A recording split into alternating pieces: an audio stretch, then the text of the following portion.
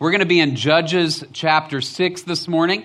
Judges chapter 6. And while you're getting over to Judges 6, let me just mention this is going to be my last Sunday with you guys for a few weeks. I'm going to be out throughout the month of July. I will be back in August. Some of you got a letter from me mentioning that about every 3 years, our elders ask us to take a short sabbatical. The purpose of that sabbatical, it's not just vacation, but the purpose of it is to pull away, to invest more deeply in my time with the Lord, and also to do some reading and research and some work that it's a little bit difficult to do when I'm engaged in the day-to-day, week-to-week work of teaching and preaching. So after this Sunday, you're going to have the opportunity throughout the rest of the summer to hear from some other great speakers connected to Grace Bible Church. Kyle Cox will be here. Dusty Davis will be up here. Todd Berkey from our Young Adults Ministry will be up here. And so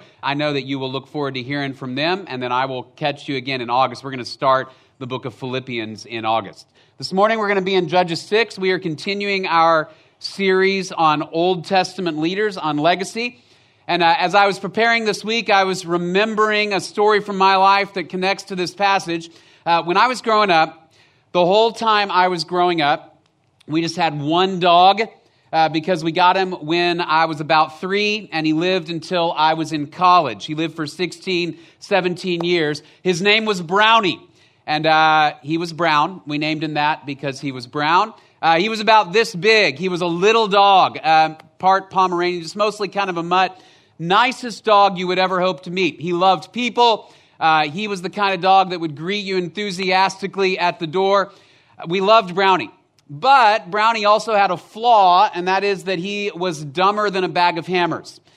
And so Brownie's problem was that he repeatedly got lost. I mean, all the time. If he left the backyard, he could not find his way home. Some of us, maybe you grew up watching the really old movie, The Incredible Journey, about the 2 dogs and the cat that track their owners across 250 miles of open country.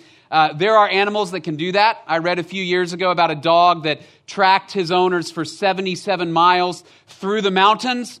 Read about another dog that found his owners 6 years after they had moved, tracked them down. Brownie was the opposite of that. If Brownie got out of the backyard, it was like he was in a whole different planet. He had no idea where he was. And so he would kind of look around and go, wait, what happened? And he would follow the first person who came along. So if somebody came up to the front yard, or if he just kind of ran along and somebody was walking down the road, Brownie would just follow them home. So he would follow that person home. They would take him in. Then they would look at his tag and they would call us. They would say, hey, I think we've got your dog. So we would drive over, we'd get him, and then he would get out again, and he'd do the same thing again and again. I actually don't understand why we never fixed the fence when I was growing up, but that was Brownie. Get lost, brought home, get lost, brought home. Now, the reason I share that is because that is the pattern of the nation of Israel as you read throughout the Old Testament, as you read throughout the Scripture. And it's particularly the pattern that we see with the nation of Israel in the book of Judges that we're looking at this morning. The nation of Israel was generally a faithless people, right? God called them out of slavery in Egypt. He redeemed them through miracles and His mighty power. They get out of Egypt, they get out of slavery. God leads them into the promised land. And He says, look, as long as you obey the law, as long as you follow me, I'll bless you. Your crops will grow, you will have peace, you'll have victory over your enemies. As long as you do those things, I'll bless you. But if you wander away, if you worship the gods of the Canaanites, the idols of this land, then you will be cursed. Your crops won't grow.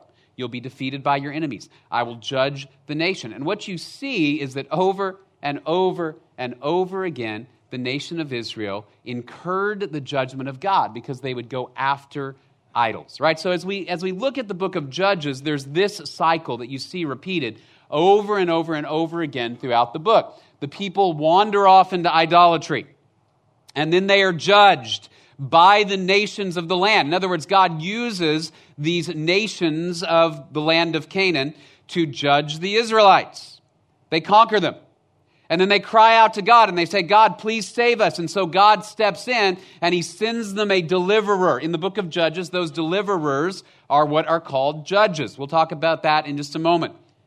But then after they're delivered, they return to idolatry, and then judgment, and then remorse, and then deliverance. This cycle happens in the book of Judges some 9 or 10 different times, just in that relatively short book of the Bible. Now, if you remember, the theme of the book of Judges is that there was no king in Israel, so every person did what was right in their own eyes. Judges fits in this period of time after the people enter the promised land, but before they have a king, right? So this is before King Saul, it's before King David. There's about 400 years of time where they're living in the land.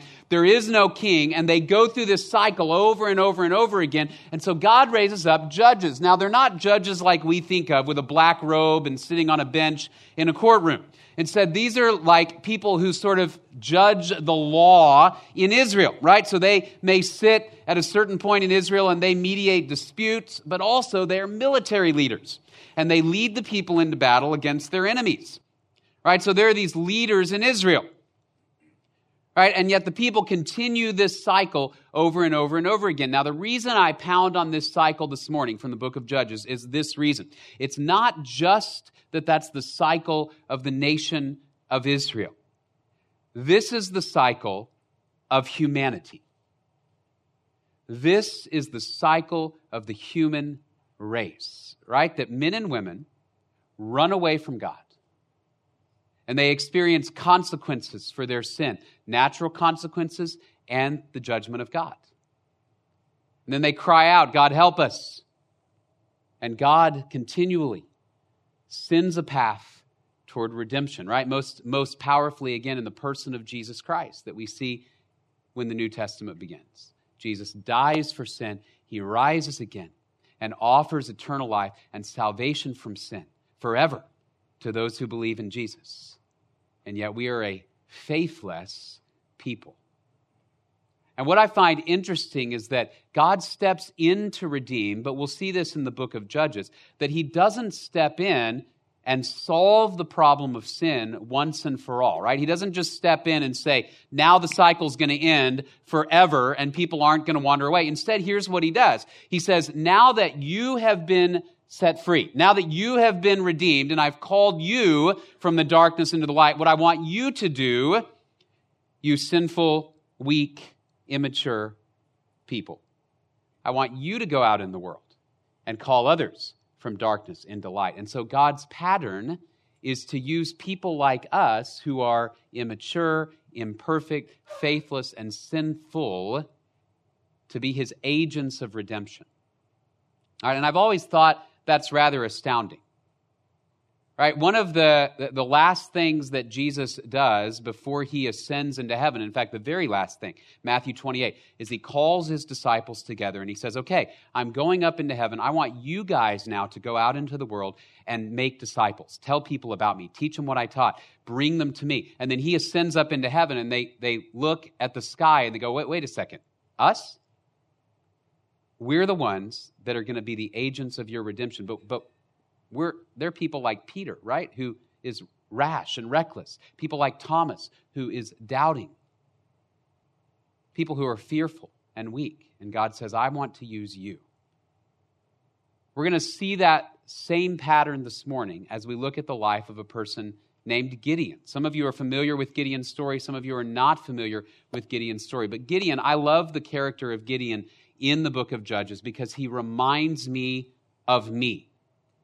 Gideon is a guy that God says, Gideon, you're living in a very dark world, in a sinful world that is reaping the consequences of its sin. You're in the midst of people who are running away. And he says, Gideon, I want you to go and be my agent of redemption. I want you to be the one to step into this chaos and represent me and lead the people out of this dilemma. And Gideon goes, what, me? And I love his character because all too often I think that's how we feel when we read things like the Great Commission, go into all the world and make disciples of all the nations. We go, wait a second, wait. Me? You don't know how fearful I am. God, if you knew how sinful I was, God, if you knew how hard it was for me to talk to my coworkers or my family about Jesus, you wouldn't ask me. Hey, that's Gideon. And that's us. And yet what we're going to see in Gideon's life is that God says, no, Gideon, I mean you. Because God delights in using people like us to be his agents of redemption. So what we're going to see in the life of Gideon this morning. So I want to begin with Judges chapter 6. I'm going to start in verse 1 and read through verse 10. Then the sons of Israel did what was evil in the sight of the Lord. And the Lord gave them into the hands of Midian 7 years. The power of Midian prevailed against Israel. Because of Midian, the sons of Israel made for themselves the dens which were in the mountains, and the caves, and the strongholds. For it was when Israel had sown that the Midianites would come up with the Amalekites and the sons of the east and go against them. So they would camp against them and destroy the produce of the earth as far as Gaza, and leave no sustenance in Israel, as well as no sheep, ox, or donkey. For they would come up with their livestock and their tents. They would come in like locusts for number.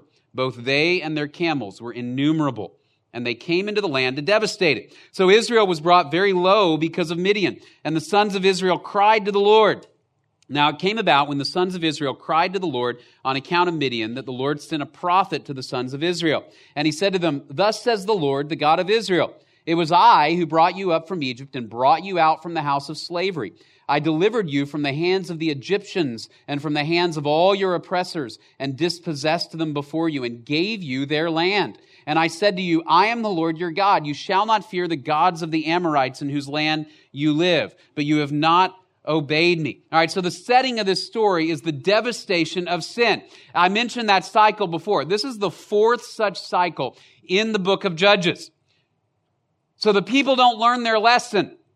They continue to chase after idols and they continue to get judged. There's a lot of ites in the land. The Midianites, the Amorites, the Amalekites, the Canaanites, the Hittites. All of these ites and the Eans, the Philistines, continue to attack them. And yet they continue to repeat that cycle. They don't learn. I was remembering this week a guy that I knew, an acquaintance of mine in college. I was a mechanical engineering major. And this guy would always show up on the day of a test or a major project and look like he hadn't slept for weeks. He would have a 5 o'clock shadow at 8 in the morning. His eyes would be bloodshot and red and puffy. His hair would be disheveled. And we say, "Hey man, what happened to you yesterday?" And invariably he'd say, "Man, I was up till 4 o'clock in the morning studying for this test or preparing this paper or whatever it is. And I only got an hour of sleep, but I made it. I'm here." And we were always puzzled by this because we were thinking, we have the same test you have. And we went to bed at 11. How did this happen? And come to find out that what would really happen is he was playing video games until 1 a.m. And then would go, "Oh man, I have a test tomorrow. I better study." Study for a couple hours, fall asleep. But what was astounding about it was even getting lower grades on the test didn't deter this behavior. Over and over and over again. And we go, "Well, why don't you just start studying earlier?" "Oh, I don't know, And he would just do this same thing over and over. It's like sticking your hand on a hot stove and going, "Ah!" and then putting your hand right back on the stove. That's the Israelites. They don't learn. Because their hearts are sinful like our hearts are sinful. Right? And so God judges them through the Midianites. The Midianites were a roaming band of like nomadic warriors. They would come out of the desert on camels. And what the text describes here is that just as the crops were beginning to grow, the Midianites would come along and destroy them or steal them. Right? So just as you begin to see that wheat look like, okay, we can harvest it soon, here come the Midianites. Years ago, I tried to grow some strawberries in my backyard. I bought a little strawberry plant at Lowe's and I planted it, and I watched as a little strawberry began to grow on that little plant. And I was so happy about the strawberry, right? I saw it get small, or it started real small, and then it would get bigger and bigger, and it got about this size, and then it started to turn red, and I would walk up and look at that strawberry, and my mouth would water, and I think, now I can eat this strawberry very, very soon. And on the day that I went out to harvest my strawberry, I walked out, and it was gone. And I looked over, this is no joke, right as I looked over, I saw a possum, right? You've seen possums, they're like large rats, right? And he had eaten my strawberry right as it was ready to be harvested, right? So I tried to scare him off, and if you've ever tried to scare a possum, they just look at you like, you're kidding, right? Right? And finally, he just kind of lumbered off, and I thought, man, I hate possums. I hate them. That's the Midianites.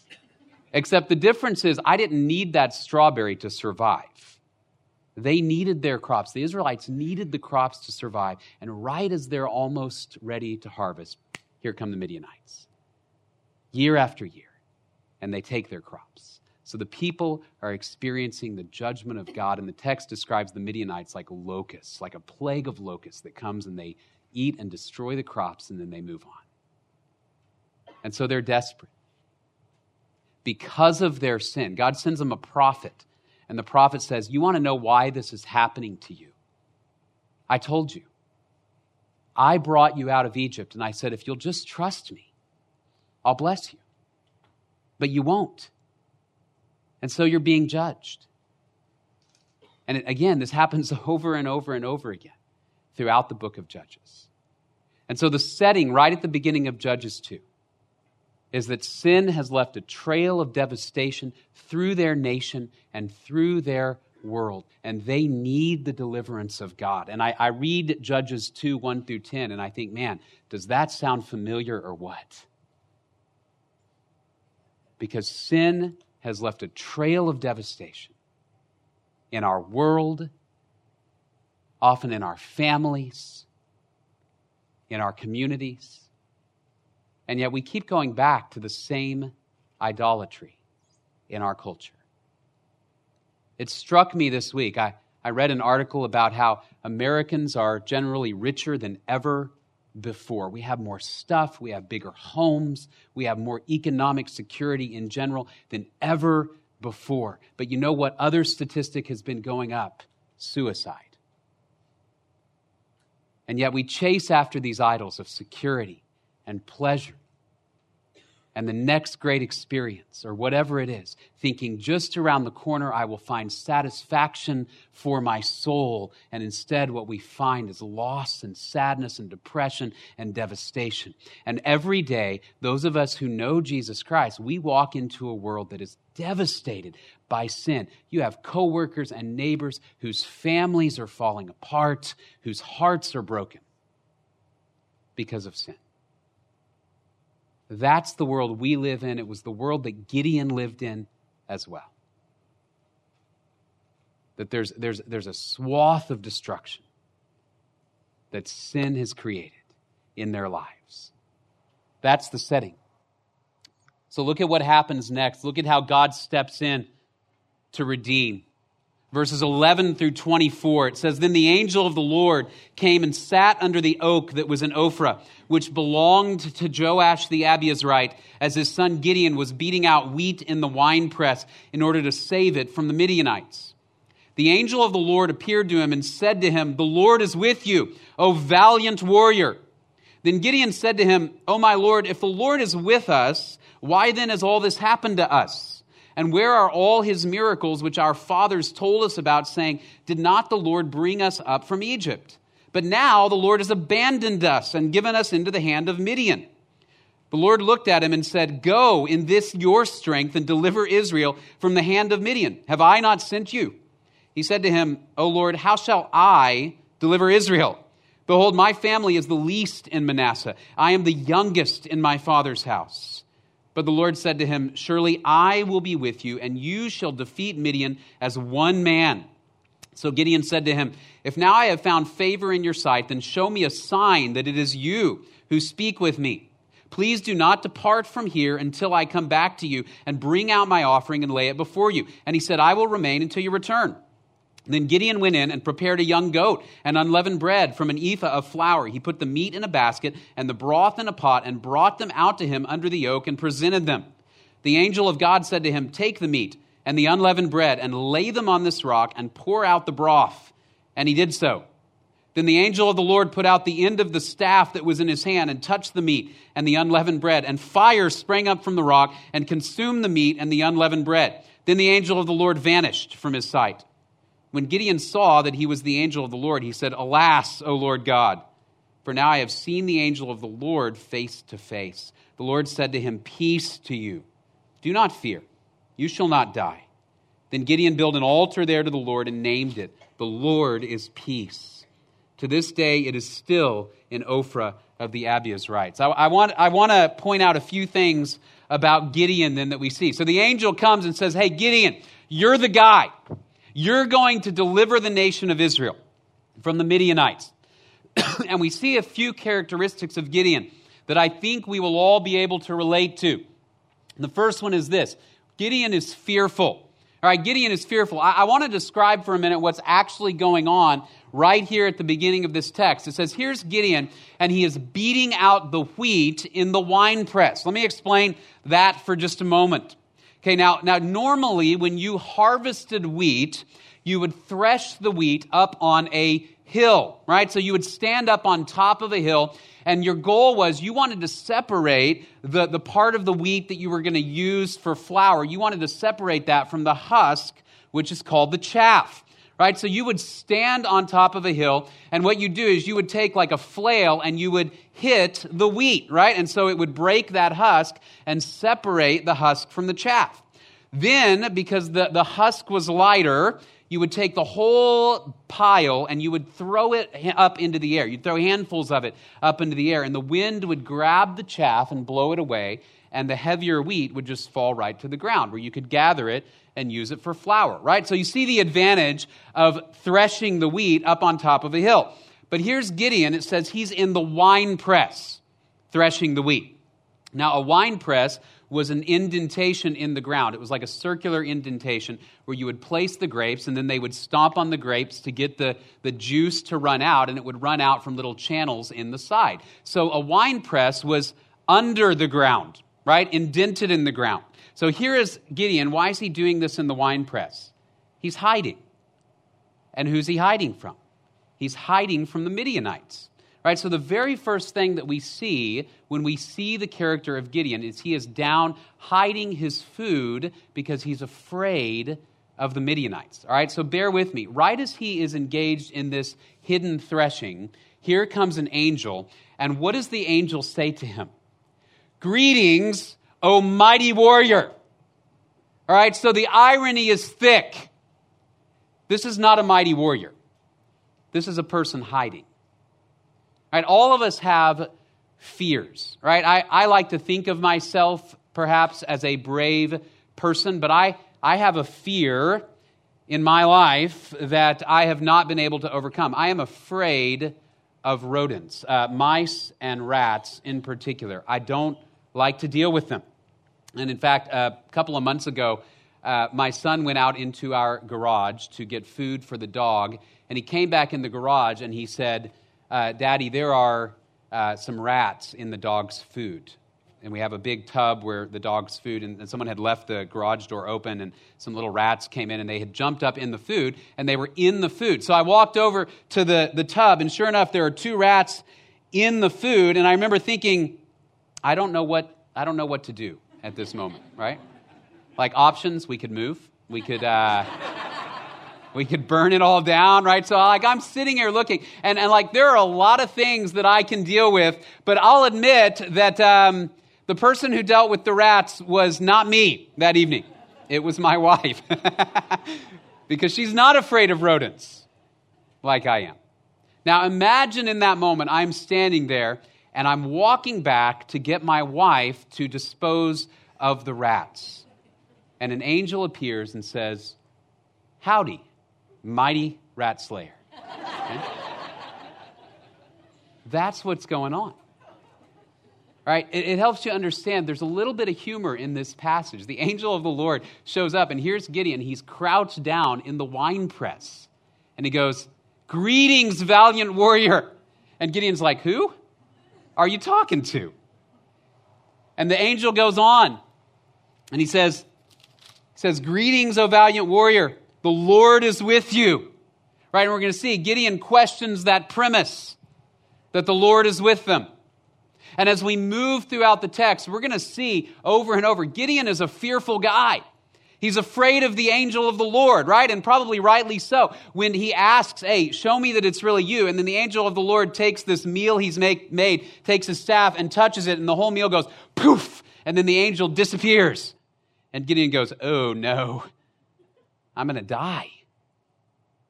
We're going to see Gideon express fear even as you move throughout the battle that he is called to. This isn't the first time or the last time, that Gideon will ask God for a sign. Remember, Gideon is the fleece guy. On the day before the major battle with the Midianites, he says, just to make sure, God, that you really called me, I'm going to put a fleece here on the ground, and I want you to make the fleece wet and everything else dry, right? And so God does that, and he goes, let's try it a different way. I'm going to put the fleece back, and you make the fleece dry and everything else wet. And God does that too. And so Gideon finally goes, okay, I'll go. He's afraid because the task he's been called to is a fearful task. To step into this chaos of sin, to step into this battle with a foe that is much more numerous than the Israelites. And be the guy to lead the nation. He's afraid. And I relate to Gideon on so many levels. When I read the scripture and I read that I am called to be an ambassador of Jesus Christ, when I read that I am called to stand and be like Jesus in my family, in my community, at my workplace, in my neighborhood, to do that when we live in a world that is chasing after idolatry. And I say, but wait, what if people don't like me? What if this has a cost for my family and my kids? And I'm afraid, right? Maybe you can relate. So Gideon is called even in the midst of his fear. We also see that Gideon is doubtful. Verses 13 to 14, his reply to the angel is this, "O my Lord, if the Lord is with us, why then has all this happened to us? And where are all his miracles, which our fathers told us about, saying, did not the Lord bring us up from Egypt? But now the Lord has abandoned us and given us into the hand of Midian." Gideon's question is this. Look, if God is with us, you say God is with us, look around you. I'm hiding. I'm afraid. And I have a real reason to be afraid. This isn't an imaginary foe that we are facing. It's a giant army arrayed against God's people. And he says, you say that God is with us. Where is he? Because I heard all these stories about how God parted the Red Sea. I heard all these stories about what God did to Pharaoh to lead us out of Egypt. I've heard all these stories about how he sustained us for 40 years in the wilderness. And how the wall of Jericho fell flat. And he said, I've heard all the stories, but that story doesn't seem to apply to me right now. If God is with us, where is he? And he doubts. I think all too often, we have a tendency to believe that if we are following Jesus, doubt will never haunt us. But it does. And I think all too often, like Gideon, we find ourselves in a position in our lives where we say, you know what, Lord, I want to follow you. I want to believe. I've heard the stories. I believe Jesus rose from the dead. I've heard it. But I'm telling you right now, I don't see that power in my life. So where are you? And what Gideon comes to realize is that doubt is not incompatible with trust. Doubt is not incompatible with faith. But instead, even in the face of the doubt, God is going to say, Gideon, I want you to move forward. And you trust me. You keep trusting me. That the end of this story is going to turn out for the glory of God and for the good of this nation. Trust me, even in your doubt. I ran across a great quote years ago by Philip Yancey where he says this, doubt is the skeleton in the closet of faith. And I know no better way to treat a skeleton than to bring it into the open and expose it for what it is. Not something to hide or fear, but a hard structure on which living tissue may grow. If I asked every person to stop reading whose faith has wavered, I might as well end the book with this sentence. Right, he says, look, all of us doubt. All of us wonder, where is he? I think often of Mark 9, this man who brought Jesus his epileptic son. And he says, can you heal him? And Jesus says, all things are possible to the one who believes. And the guy says what? He says, I do believe. Help my unbelief. We face that kind of conflict. So God calls us to engage with our friends and family who don't know Jesus. And we say, man, I've been praying for a while. Where are you? If you're with me, where are you? He calls us to be faithful in our families, even when it's hard. And we say, it's been hard for a while. So where are you? He calls us to speak the truth, even when it costs us. Or maybe to make decisions with our career and our time, to communicate to our kids that we value Jesus above all other values. And we go, man, that's going to cost him. It's going to cost him at school. It might cost him a spot on a team. It might cost him socially. And when it happens, we go, man, Lord, we tried to follow you. Where are you? If you're with us, why do we not see these stories coming true? And he's going to call Gideon, just like he'll call us, to say, doubt is not incompatible with following me, but I want you to trust me, even when you can't see. So here's Gideon, this fearful, doubtful, and thirdly, he's an insecure person. Verses 15 and 16. He said to him, O Lord, how shall I deliver Israel? Behold, my family is the least in Manasseh, and I am the youngest in my father's house. But the Lord said to him, surely I will be with you, and you shall defeat Midian as one man. All right, he's deeply insecure. And again, rightly so. He goes, what are you talking about? My family is the least in Manasseh. In other words, I'm from the least important family in this whole tribe. Right, and I'm the youngest one, and you're coming to me. Right, and one of the things actually that we see this pattern throughout Scripture. God consistently does this. He chooses the youngest over the oldest. He chooses the less handsome David over all of his older brothers. God consistently does this, and it relates to what he says in verse 16. He says, I will be with you. See, he calls Gideon because he wants to make a point even through Gideon. To say even the youngest, even the weakest, even the smallest can be victorious if I am with them. Right, and Gideon ultimately is going to go to battle against 10,000 Midianites with an army of 300 guys with pitchers in their hands. Because God is with him. And he's going to win. Because God is with him. If you feel inadequate, if you say, man, I don't know the Bible well enough, I am too sinful, I am too weak. If you feel inadequate or insecure to do the will of God, join the club.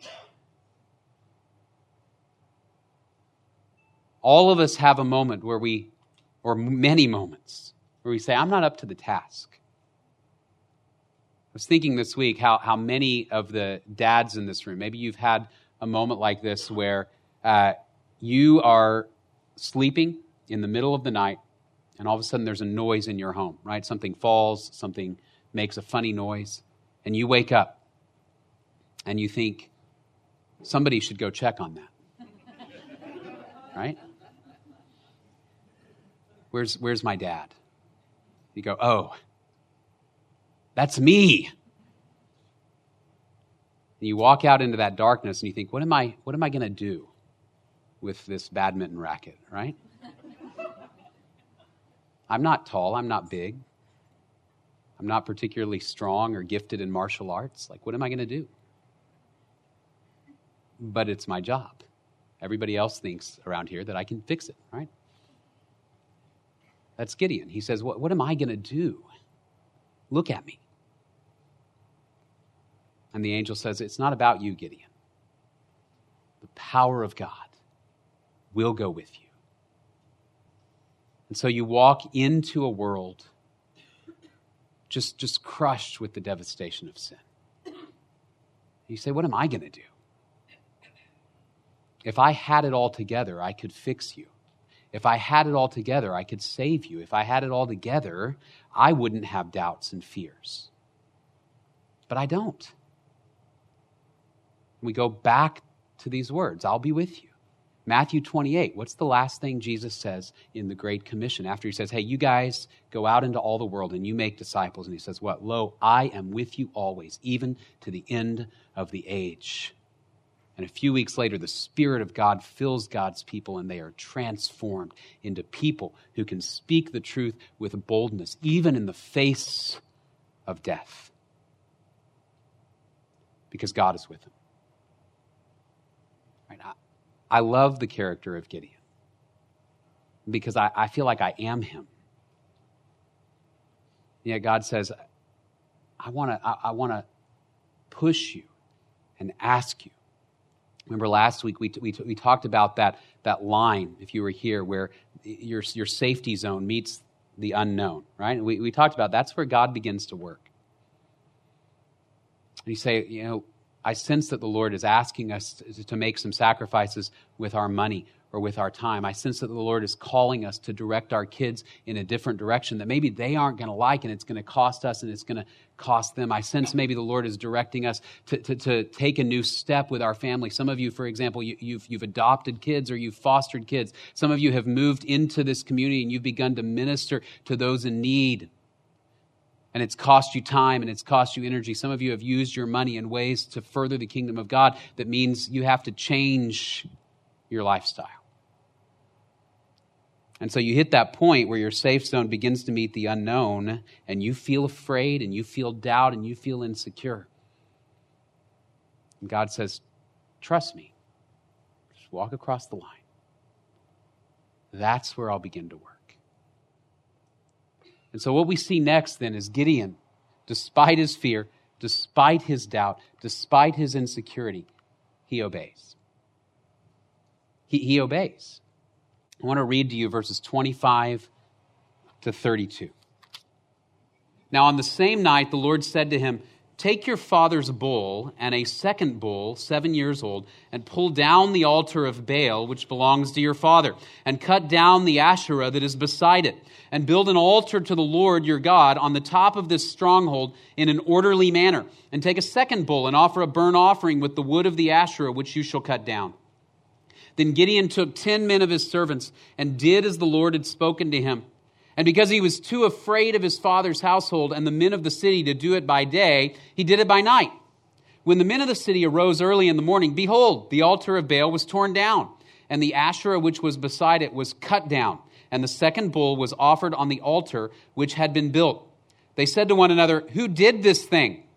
And when they searched about and inquired, they said, Gideon the son of Joash did this thing.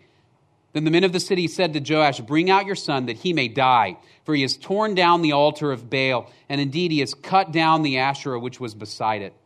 But Joash said to all who stood against him, will you contend for Baal, or will you deliver him? Whoever will plead for him shall be put to death by morning. If he is a god, let him contend for himself, because someone has torn down his altar. Therefore, on that day, he named him Jerubbaal, that is to say, let Baal contend against him, because he had torn down his altar. Now, I love this. Gideon had already built an altar to God, right? He had this private altar called the Lord is Peace. But God says, Gideon, I want you to do something else. I want you, your dad has an altar to Baal in the yard. So I want you to take your dad's bull, tie it up to the altar, and get another bull, knock down the altar of Baal and the pole of Asherah. Asherah was Baal's consort god. Right, knock them all down, and then I want you to take the wood from the Asherah pole and pile it up on top of where the altar was and put a bull on it and burn the whole thing. Right, so you can imagine Gideon's like, man, that is not going to go over well in a place where everybody worships Baal. So he does it at night. He grabs 10 of his servants and he goes, okay, covert mission. We are going to go and we're going to do this deal. So the guys do it. And the next morning, everybody wakes up and they go, what happened to Baal? Right? He's crispy. He's charred. He's gone. And they ask the servants, and somebody lets it slip, right? It was Gideon, and all of a sudden everybody's ready to kill him. And I love what happens. Gideon's dad stands up. Now, because he had an altar to Baal in his yard, there's a good chance, actually, that Gideon's dad was a priest of Baal. But he stands up and he goes, what, you're going to kill him? If Baal has any power, Baal will kill him.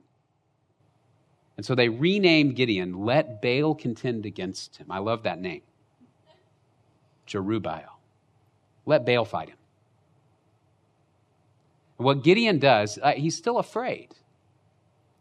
But he does what God asks. And what we'll see is that that's the pattern of Gideon's life, actually. He's still afraid. But he does what God asks. He's weak. He's doubtful. He's going to vacillate between fear and doubt and insecurity throughout this entire time, right? Gideon goes out to battle with thousands of people, and God says, hey, that's too many people. And Gideon's looking and he's like, they've got 10,000. I'm not sure that I've got too many. God says, you're going to whittle it down. They whittle it down, and they whittle it down again until there's 300 left. Right? It's no wonder Gideon is afraid. It's no wonder Gideon asks for a sign. But he still does what God asks. That's one of the things I love about this story about Gideon is you've got this guy that goes, okay, God, it doesn't look like you know what you're doing, but I'll trust that you do. And so he steps out in faith. And God is calling you and me to have an impact in our community and in our world for Jesus Christ. And we don't feel ready. We don't feel powerful. We don't feel strong enough. And he says, just take the next step, right? You just take the next step and trust me. I will be with you. The Spirit of God that raised Jesus from the dead goes with you to work, goes with you home today, goes with you into your family context, where you will be called to step across that line and say, I'm going to trust God to begin to work.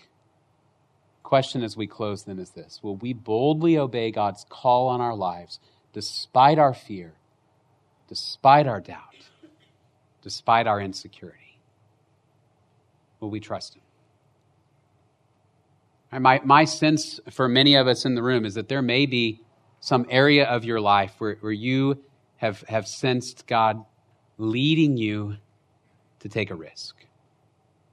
Maybe it is to share the gospel with somebody that you've interacted with for a year or two or more, and you're afraid. And the Lord may be saying, I want you to step forward across that line and trust me. And it may be that there's a new pattern you need to set for your family, some countercultural pattern. All right, where you say, you know what, I'm going to spend a part of our summer serving instead of all of the summer playing. All right, maybe it is that there is some pattern for your career. You say, the Lord may be directing me in a new way with my job or with our money to pursue Him in a way I haven't before. And you know it, and yet you're still standing kind of on this side of that safe zone line, and you go, I don't really know what's going to happen. And God says, just take the next step. It's okay to be afraid, because we're all afraid. We all doubt. We're all insecure. But that's what God delights in doing, is using fearful, doubtful, insecure people to show His power and His strength. Would you pray with me? Father, thank you so much for your word. We are all too often like the people of Israel. We're faithless, and yet you're faithful. We sang it this morning, great is your faithfulness. Oh God our Father, your faithfulness is great and extends to the sky.